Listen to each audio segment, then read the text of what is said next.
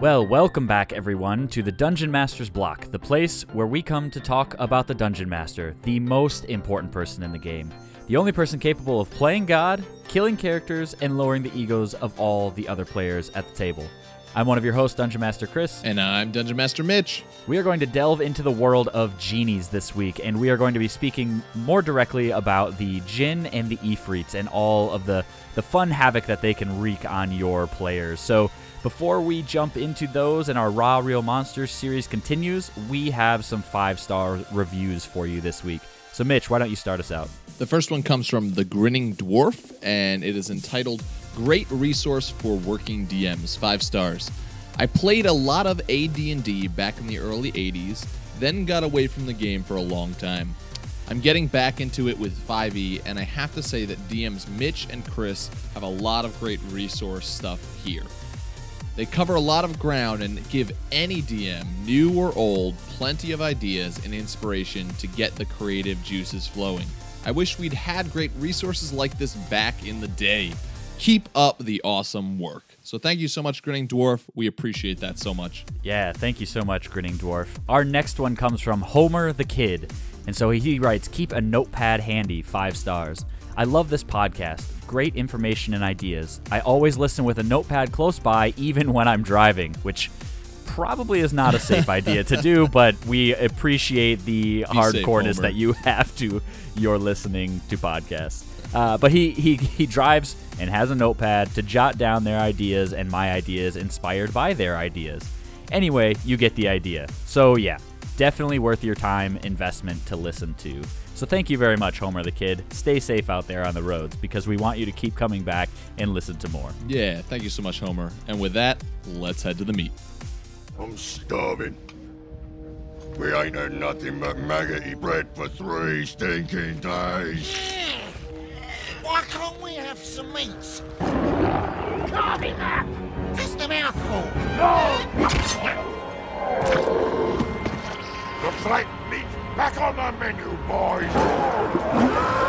So for this section of the meat, we are talking about monsters because this is our Raw Real Monsters series. And today we are talking about genies, Jinn, and Efreets. And then we've got some homebrew creatures to talk about as well. But our Patreon dragons, they put it to a vote and they wanted us to talk about Jinn and Efreets. So that's what we are going to do today. So first we need to talk a little bit about what are genies in general, because both the Jinn and the Efreets are part of this family of creatures that are known as the genies. So the Jinn and the Efreet both first appeared in the white box set of Dungeons & Dragons in 1974. So they go all the way back. And then, of course, they have been with us since then as a very popular creature in D&D. Which we are very glad for. Yes, I love all kinds of genies. They are rare elemental creatures, and they are always a part of stories and legends to mortals, although few of them live on the material plane. Their home plane is the elemental planes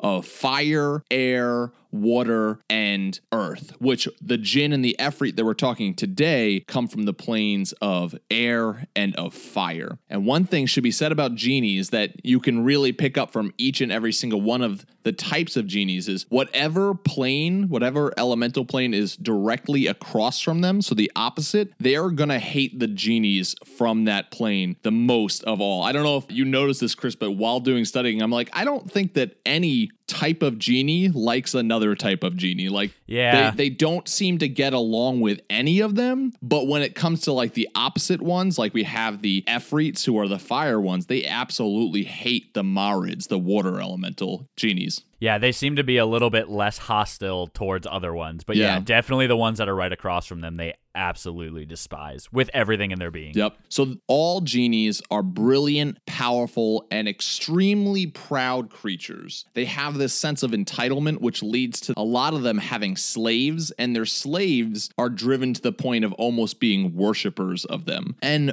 part of that is because they have knowledge and power that is so great that it can be challenged by very few creatures, except by, of course, the gods. And one thing that I love about the genies, and I didn't really know this before we got started and before we had to do a little bit of studying for this episode, but the way that they're made is not the way that we normally think of creatures being made. Like, we assume that these things are magical by nature, but we have other magical creatures that create other beings by breeding. But that's not the case with these types of genies. They are creatures of the elements. And so what that means is it's a sentient soul that, for whatever reason, somehow got lost on the plane of fire or the plane of water or whichever plane they find themselves on. And they morph with some sort of elemental energy that's there. And from that lost, desperate soul trying to find rest is now transformed into whatever genie it finds itself on the plane of. And so what's interesting about this is they don't really remember anything from their past life. And I think back to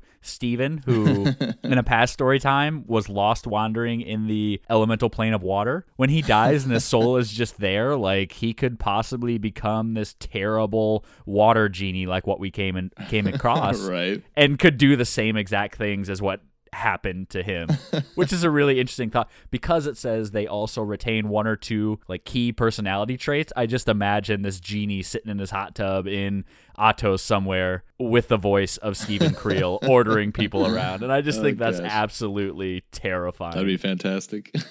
Yeah, that's how genies are made, and it's a really interesting thing to not have ever thought about but now be able to play out in the lore of my world and for your worlds as well.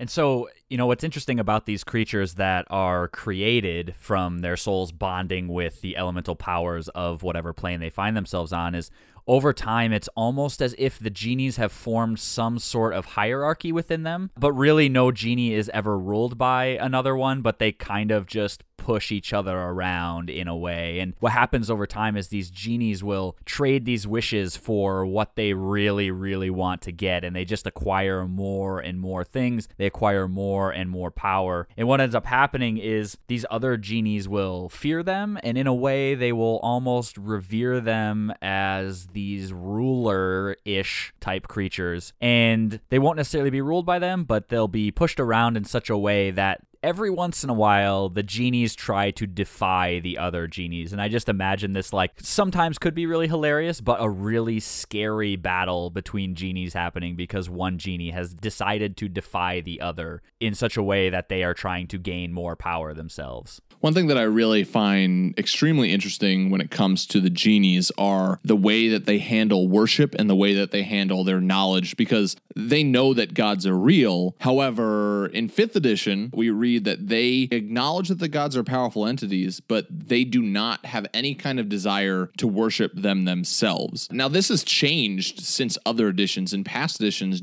certain genies did worship certain gods, and there were genies that were actually clerics. And now we have the fact that genies do not worship gods. In fact, genies hate the fact that gods have mortals worship them. They find it to be extremely annoying. But the funny thing is that they themselves love it when their slaves worship them. So even some genie become to the point where they think that they are just as powerful as gods because of their worshipers, and they get very haughty about it and very pompous. And some will even want to take over an entire world or a country because they believe that they are the rightful ruler of that place. Yeah, and it would be really interesting to see what happens when they do take over the place. Maybe they do start to get more worshipers out of fear that way, and their power just keeps growing and growing, and they become even more arrogant. That's a really interesting trait that I hadn't ever really thought about for genies. Yeah, and I see genies as being very, very powerful. In my world, I make genies a lot more powerful than their stat blocks in 5th edition or 3.5 determine that they are. And it depends on the genie, because even 5th edition and 3.5 and all these versions of D&D, they all talk about nobility among genies and that the noble genies are the most powerful. But to me, I've never seen it as a Pelor, the god of the sun, and a genie come up to do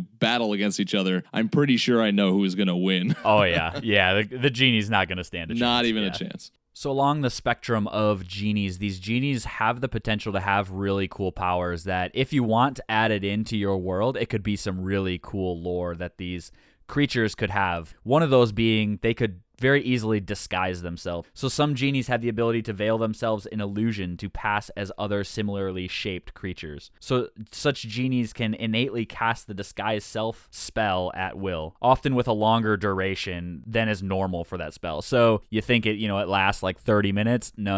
These things will last for way longer, and they can do it at will. So if they need to change their shape in an instant, they're able to do it, not worrying about spell slots and things like that mere mortal creatures in the world have to worry about. So they're very deceptive when they come here on this world. We noted before that among genie kind, there are certain genies that are nobles among their people. And these nobles are usually the most powerful types of genies. So among those nobles, there are a few genies still that have this incredible power to grant wishes. And I mean, this is a thing that we are very familiar, if we're familiar with stories about genies, that we're familiar with this power to grant wishes. And so only a few genies actually have this power. And there are laws and rules to be had with these powers. Depending on their power, they may be able to grant 1 to 3 wishes. We all know the story of the genies. You always get 3 wishes. Well, not all genies are able to cast 3 wishes. Some only can cast 1 wish for the person who they're granting the wish to. Along those lines, once a genie has granted their wishes to a recipient, it takes a while before the genie can cast the spell wish again. Usually it's up to about a year. And then one of the most intriguing parts of this is that once a genie grants wishes or a wish to a recipient, cosmic law dictates that that genie cannot grant wishes to that recipient ever again. And so if you are a mortal who has a genie in a bottle and you have used your wishes from that genie, you can't just hold on to that bottle. I mean, you can, and you can still enslave that genie and have him do your bidding as far as attacking and such, but you won't be able to have him cast wishes for you indefinitely after a year has passed, after whatever. Cosmic law dictates that you are only allowed to be granted wish from the same genie once. So better go find another genie. I find it interesting, too, that with these wishes, depending on the creature's nature, they could take the wording that you've used and totally pervert it into something different. Yeah. I think of the Ifrits in general. You say, man, you can enslave me for the rest of my life, but just save my sick wife who's at home. Don't let her die. Or if she's already dead, hey, bring her back to life type thing. Well, him being evil-natured, he could totally bring them back as something evil-natured and totally distorted for his own pleasure, just to watch you continue to suffer. It's just really interesting that you have to be very, very specific with the way you word things when it comes to wishes, because they granted it, you just didn't specify how you wanted it granted. So that's a really interesting thing to think about too. Yeah, and we're going to talk about the specifics of today, Jinn and Efreets, and you're going to see that there are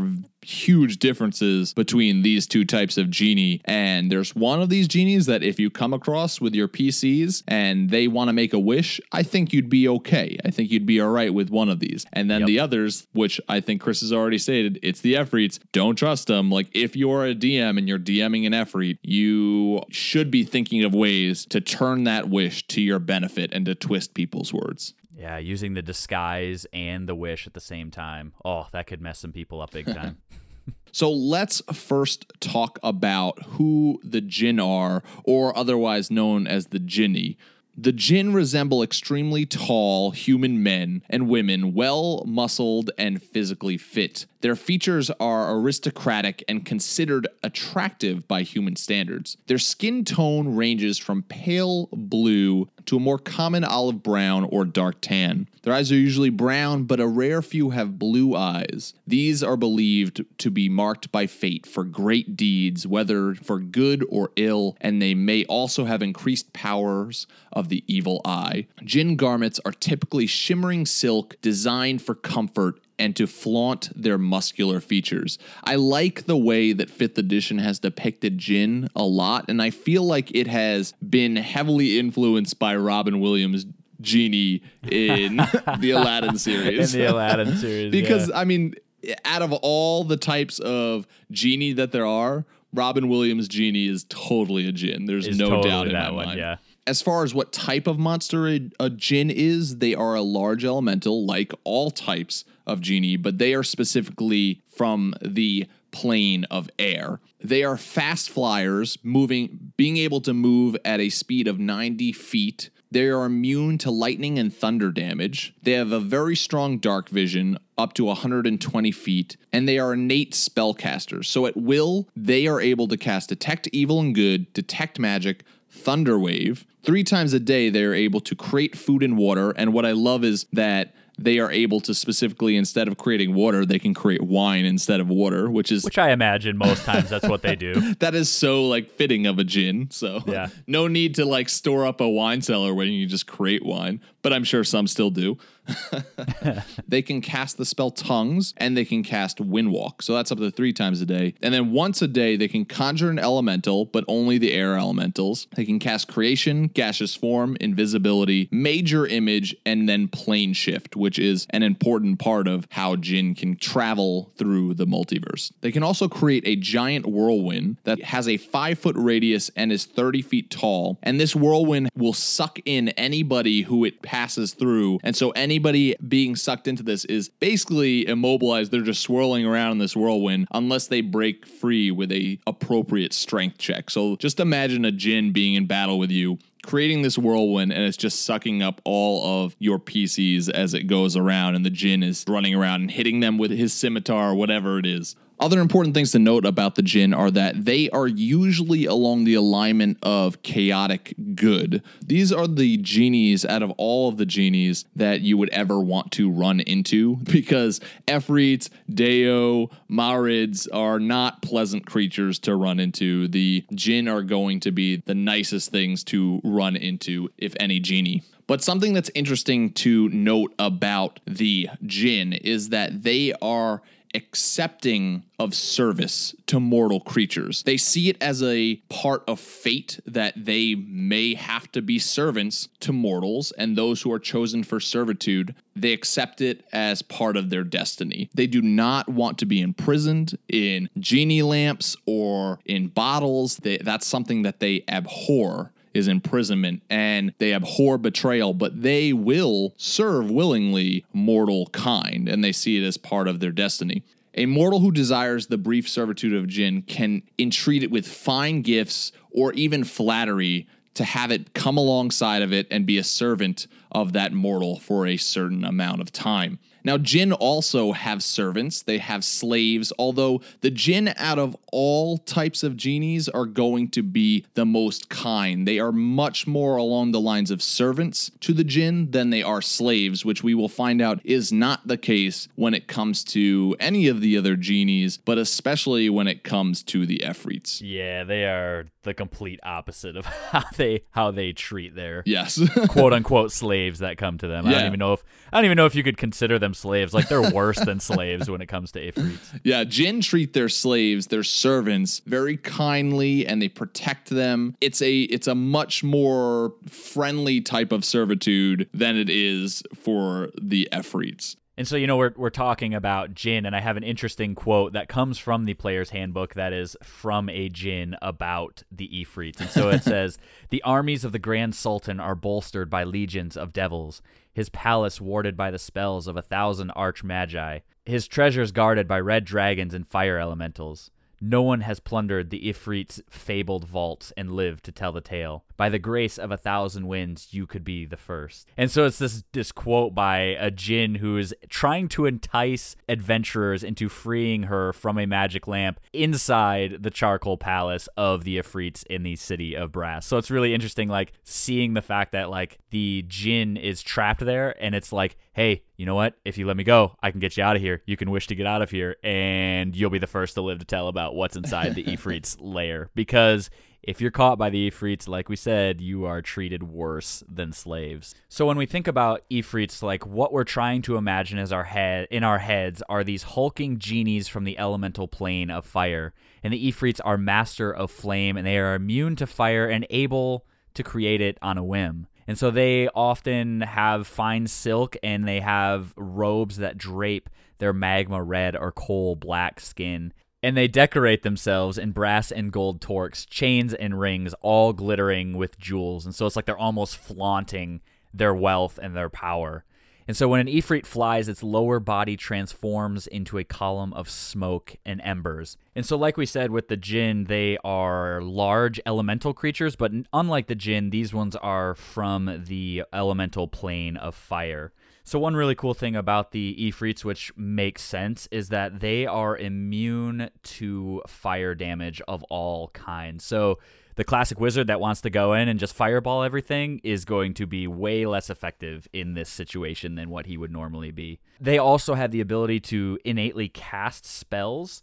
And so at will, they can detect magic, which makes sense because they kind of want to lavishly decorate themselves. And so it makes sense that they can decorate themselves in magical items and at will are able to detect magic things that are around them. 3 times a day, they can enlarge themselves or reduce themselves to smaller size or bigger size. They can cast tongues up to 3 times a day. And 1 time per day, they can, like the Jinn, conjure an elemental, but this one is only fire. They can take gaseous form, they can turn invisible, they can cast major image, they can also plane shift, and they can create, which also makes sense, a wall of fire in front of them. So like the Jinn, how they have the create whirlwind, the Ifrits have something called hurl flame, which is like their equivalent cool move that they're able to do. And they are able to hurl this big piece of flame at you and do tons and tons of crazy damage, equaling out to 5d6 fire damage. So that's pretty stinking powerful to have hurled at your face possibly twice in a round. That would be absolutely scary to have thrown at you. Well, the Jinn have their whirlwind attack that is, for the most part, it is just about disabling their attackers. So it just spins them up into this tornado that's going around, and they are immobilized while they're in this tornado. Where the Efreets, they can just throw these fireballs at you, and they can constantly keep on doing it. It's just another attack that they can do. Yeah. Jinn can't cast multiple whirlwinds. However, the Efreets can continue to cast these flame attacks at their enemies. It almost goes to speak towards their nature in general. Like, Jinn are more reluctant to do evil things. Like, one thing to note about them is they are on the good spectrum of the alignment scale. Whereas the Ifrits are completely evil, and it's like the Jinn are simply trying to disable and move on from that moment. They're not trying to intentionally eliminate the other person like what the Ifrits are trying to do. Yeah, Ifrits, I imagine, have no problem killing. I imagine that if you are a slave to an Ifrit, that if you do something wrong, you're going to have a hurl flame thrown at you. Oh, yeah.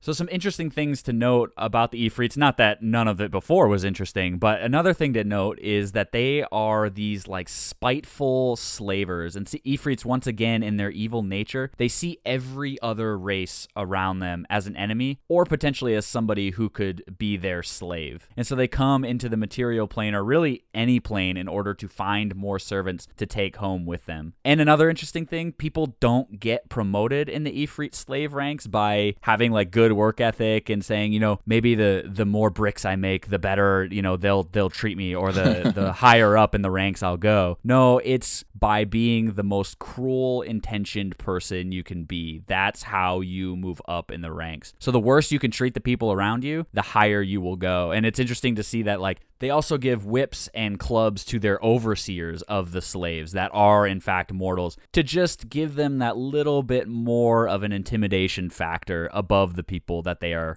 constantly cruel to. With Efreets, the way that they get their slaves is they are known as planar raiders, and so they will travel to different planes and they will scoop up slaves for themselves. Now, when coming to the material plane, they'll often seek out areas that are comfortable to them, so that would be like volcanic areas or desert regions, places where it's going to be the most hot and the most like their home of the elemental plane of fire. And so people that disappear in regions like of this, it's really common for their disappearances to be blamed on the Efreet, whether it is them or whether it isn't them, because they're just known for popping in and scooping up slaves from these places. So I guess if you want to be safe on the material plane from Efreets, your best chance is to go live in the frozen tundras of that world, because the Efreets won't be coming to scoop you up. Stay away from fire, stay away from hot areas, stay away from water, stay away from extremely windy air. Just don't ever leave your home and you'll be fine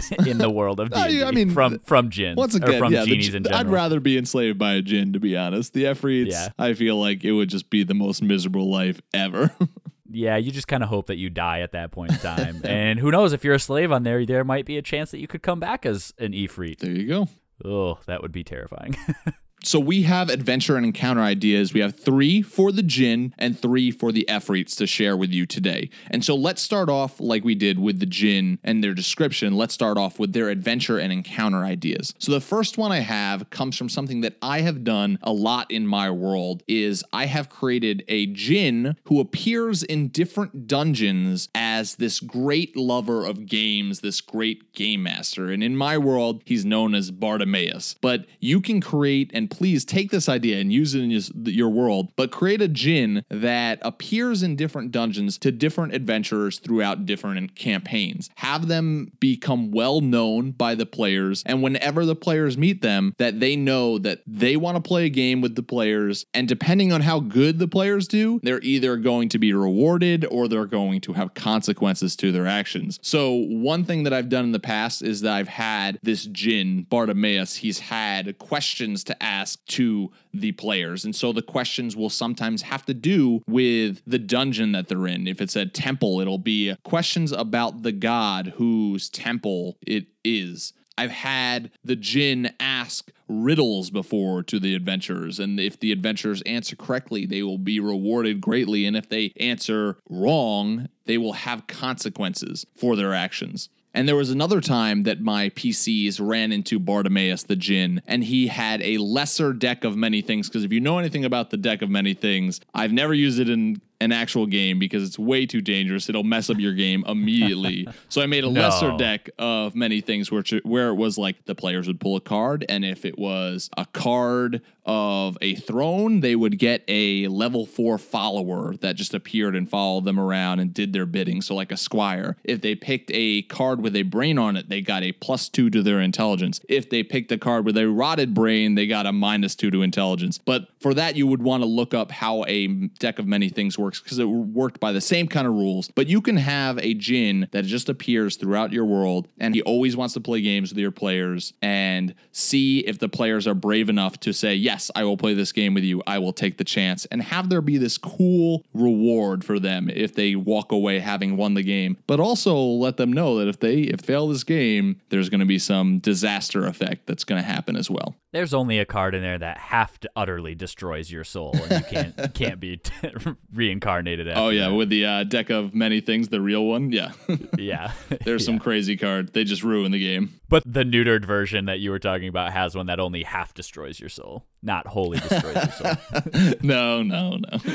The adventure hook that I had, I entitled Token of a Wish. And so I imagine that, this is something that I am just, kind of created in a spur of the moment thing. Somebody in the past had come across a Jinn, and they couldn't think of a wish that they wanted fulfilled at the time. And so this person was given a token of a wish. And so for whatever reason, this person had it in their home or had it in their dungeon or wherever it was, and your party stumbles across it. They just don't think anything of it, kind of looks rather mundane, kind of like a regular gold coin, and somebody touches it and disappears from the room that you're in and appears on this floating island somewhere in the sky in front of a Jinn who is there waiting for you to make good on his offer of making a wish. And he takes the token from you, and your player that's there, nobody else in the group knows, has the opportunity to make a wish and then is returned to where the group last was. I think that would be a really interesting opportunity to, one, like have it timed, like the person's like, come on, you picked it back up. What's your wish? We got to keep moving with this, and see what they come up with on the spot would be really interesting. That is really cool. My next one is called Free at Last, and it is you as the DM can give your players an adventure hook that there is a powerful Jinn that has been imprisoned under the service of a powerful wizard. And so now it is up to your party to go and free this Jinn from his imprisonment. Because once again, Jinn don't mind servitude, but they absolutely hate being in prison. So now you have to go and fight this powerful wizard or steal it from him, whatever it is. And perhaps the reward at the end is that your party will, like Chris in your adventure hook, get a wish granted to them. Because of course these are genies, so we have to have wishes being granted. That's just a sweet part about genies.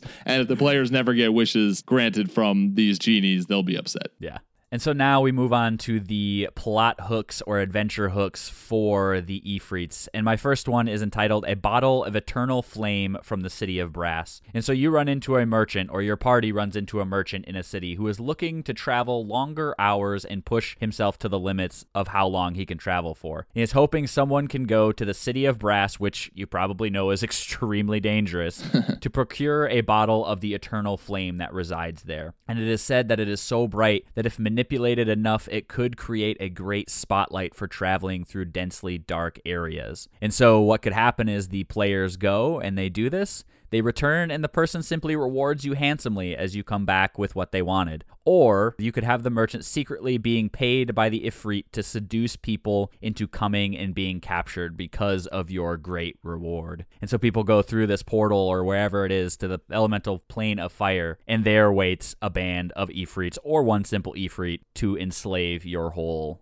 group. And then you have to figure out how the heck to get out of there. But, that's for your players to figure out, not me.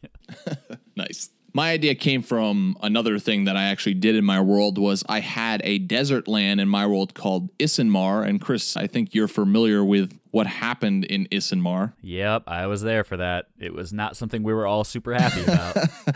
In the land of Isenmar, the Efreets were traders and they had marketplaces within the cities of Isenmar. They were very, very, very much greedy and they dealt with mortals, but it was all to try and gain power and wealth. And eventually what happened was that they became the rulers of trade in these cities. And so through that, slavery became an acceptable thing and they became the rulers of the slave trade as well. And it put a very dark look at this country, and it made it so that anytime you had to buy goods or you had to do dealings in a marketplace, you were doing it with these Efreets who controlled all trade throughout these cities. So it made a very interesting part of lore, and you could do that something like that in your world where the Efreets, maybe they're not just coming to raid and they're not coming in as violent, but they're coming in as cunning creatures that want to take over in a brilliant, outsmarting manner and take over the trade in a city.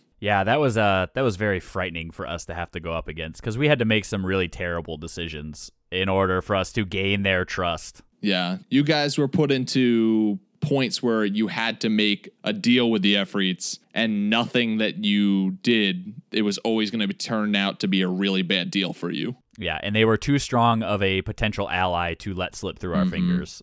When the danger was so great that we had to resort to that was a very hard place to be for good characters going through that campaign. My next adventure hook for the Ifrits is entitled The Magical Scimitar. And so your players in your group stumble across a sword that is partially sticking out from the dune sand in the desert. You find a scimitar that, when touched, begins to glow a deep reddish color. Little does your party know, but it is a sword that belongs to an Ifrit who is looking for it. And so for whatever reason, the sword has ended up there. Your party stumbled across it. And so when the Ifrit finds them, because you know he inevitably will, one of two things can happen. If they fail to persuade him or fail to tell him in a way that he believes that they were trying to bring this back to him, he can possibly enslave them once again, like the last adventure hook, and have them there for all of eternity or figure out how they're supposed to get out of there. Or upon successfully persuading the Ifrit, his reward to you is simply allowing you to have your freedom. So players could try to push that even further, try to get some money, and then potentially have a whole nother handful of issues on themselves. So that's my second and last adventure hook for the Ifrits. So we hope that you have enjoyed our talk about Ifrits and Jinn. With that, let's move on to our homebrew creatures for you today. Chris, you have a homebrew creature for us. Let's hear about what homebrew monster you have brought to the table today. Yeah, my homebrew monster is called the Mindhawk, and so its description is, flying high in the sky, the Mindhawk sees all. Many times these mysterious hawks are domesticated for governmental uses during times of hostility and war. They are gray-feathered and their eyes are an opaque gray, giving them a very menacing look. So some interesting things about this creature is they look like very gray hawks with gray opaque eyes. There's not much more to them than that. They're not super strong. They're not super powerful. They can fly really fast, but the thing that's interesting about them is they are able to detect thoughts that are in people's heads, and they have the ability to communicate telepathically with the handlers that have brought them under their control. And so what's interesting is they can tell the difference between somebody who failed the detect thought, failed the check to not have their thoughts detected, and when somebody has taken a potential drug to block themselves from having their mind read. And so these things are used during times of uncertainty or times of war, because what these governmental powers or just powerful people in general are trying to do is to find people who are treasonous within their ranks. And so they have these creatures that are flying high above the skies that can see down into the streets where these people are loitering around, and they can cast this spell at will, so they can cast it as many times as they want, simply looking around trying to find the people that are thinking things against the government or thinking things against a very powerful person, or maybe even it's a slave owner that has one of these things, and he's just trying to keep control of the ranks that he has within his slave population. And so if for some reason you have taken a drug to block your thoughts from being read, this creature knows that you've done something like that because it can't even begin to read your thoughts. And so they will follow you and stalk you through the air and wait until they find your location and then return to their masters to tell them where you are hiding out. So if you see one of these things in the sky, one, you better not be thinking anything that's treacherous against the government or against its owner. And two, you better not go to the place that you are trying to hide out from this creature if you are taking some sort of drug to block it from reading your thoughts. And so I have a quote that I came up with for this creature for its bio, and says, "We all fear for our lives. Even the back alleys are no longer safe from the eyes in the sky. The powers above us know all because of their little pets." And it's from a man shortly before his arrest for having treasonous thoughts in his head. So that's the creature that I had. Kind of short, sweet, to the point, but could be used for really, really cool adventure hooks in and of itself. That's terrifying. You're sure they are hawks and not eagles? Because all I could think of was Eagle Eye, the movie, which was an awful movie, but that's what it reminded me of. How rare are these creatures? They're pretty rare. They're not just something that somebody could stumble upon in the forest, but it's somebody that has to know where they are and has to know how to catch them and train them in such a way that they can be manipulated to do their bidding. Hey, Big Brother is watching. Yeah, right. So it's kind of like the fantasy version of having cameras everywhere. Very nice. I like that a lot, and I'm terrified because I'm sure that we are going to be encountering the Mine Hawks in a future campaign, if not this campaign. Yeah, you might. Oh gosh, we're gonna see them in this campaign, aren't we? Maybe. You never know. Oh, great. Anyway, so the creature that I've brought to the table today is called the Black Forest Seeker, and they are huge aberrations. They are neutral evil. And so the Seekers are tall and terrible giants that live only in the Black Forest of Azan-Kazad. This is my world, so take this and change it to wherever it is in your world, right next to the town of Dakmor. They appeared there in 1453 of the Heroic Age, the night after a stall had fallen from the sky into the Black Forest. The Seekers surrounded the town of Dakmor and had their people at their utter mercy. Women screamed and children cried as the tall, silent giants made an unmoving circle around their town. The tallest of the Seekers approached the center of town, put up his arms, and all that surrounded him felt a presence in their heads. Although there were no words communicated to them, they saw images and flashes of the Seekers' thoughts, and they knew what they must do. In order to peacefully live alongside the Seekers, the townspeople must sacrifice to them one person every week. The townspeople agreed, and the Seekers waited patiently for them to choose their first sacrifice. Once the first of many sacrifices were chosen, the Seekers picked them up and left until they returned the next week and the week after that, and the cycle continued. So these are tall, skinny, gray giants with glowing white eyes and long ears, and they came from somewhere in the stars, and they landed in this forest, and now they have this relationship with this town that each week they come for a member of the town. And so this town has actually resorted to trapping people along the road and capturing them so they don't have to sacrifice their own people. But they have this very, very dark relationship with them, and they have no idea what these creatures, the Seekers, are doing with those that they take back into the woods with them. As far as powers that these creatures have, they are immune to certain conditions as charmed, frightened, and stunned. They have great dark vision, and they speak a language unknown to any mortal being, except they can telepathically communicate with mortals, and they use images and flashes of images to communicate with them what they want. They have a hive mind, so the Seekers are empathetically connected to each other. They can sense when another Seeker is in danger or being harmed and will rush to its aid. So a lot of the times they travel alone through the woods, but if something encounters them and starts attacking them, they are not going to be alone for very long.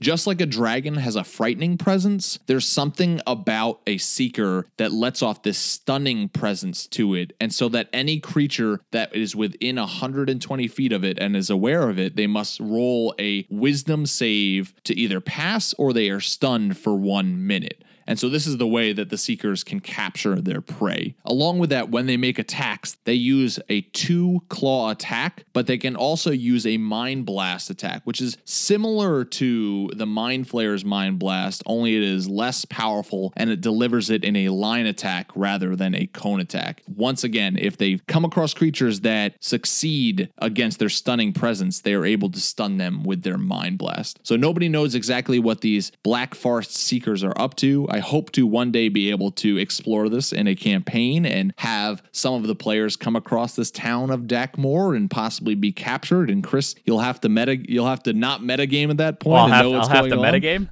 You'll have to metagame.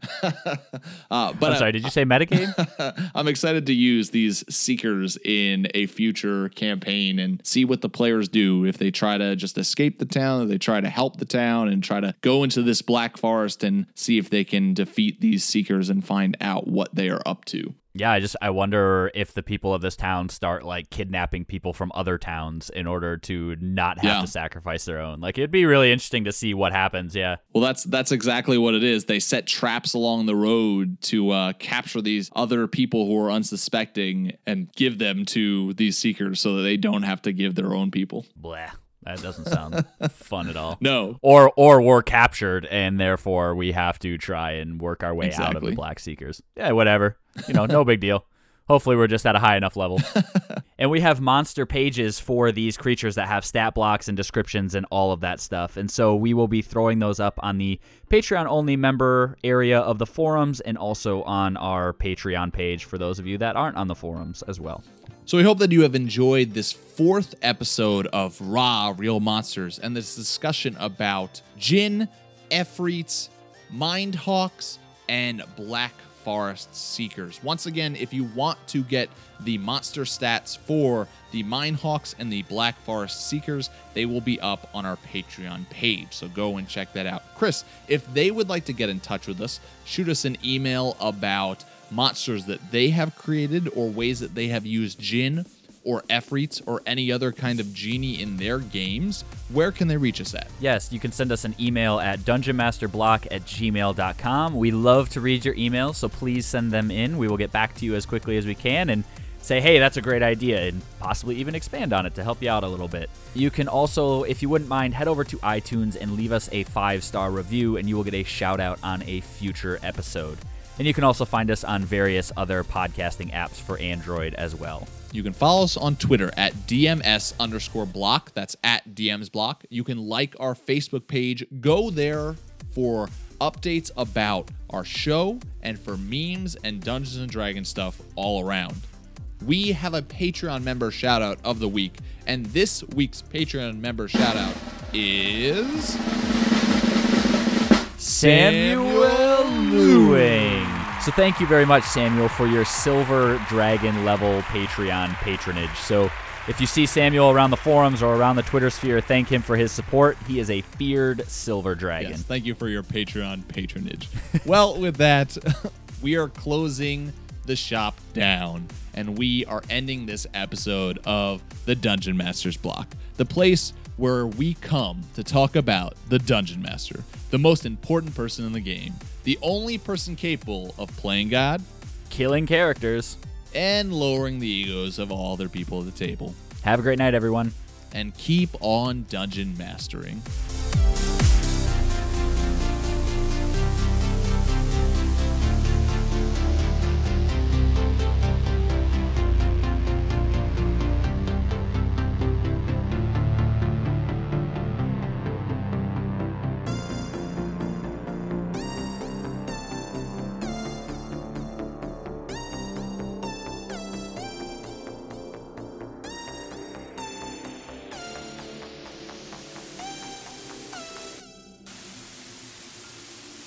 Goodbye.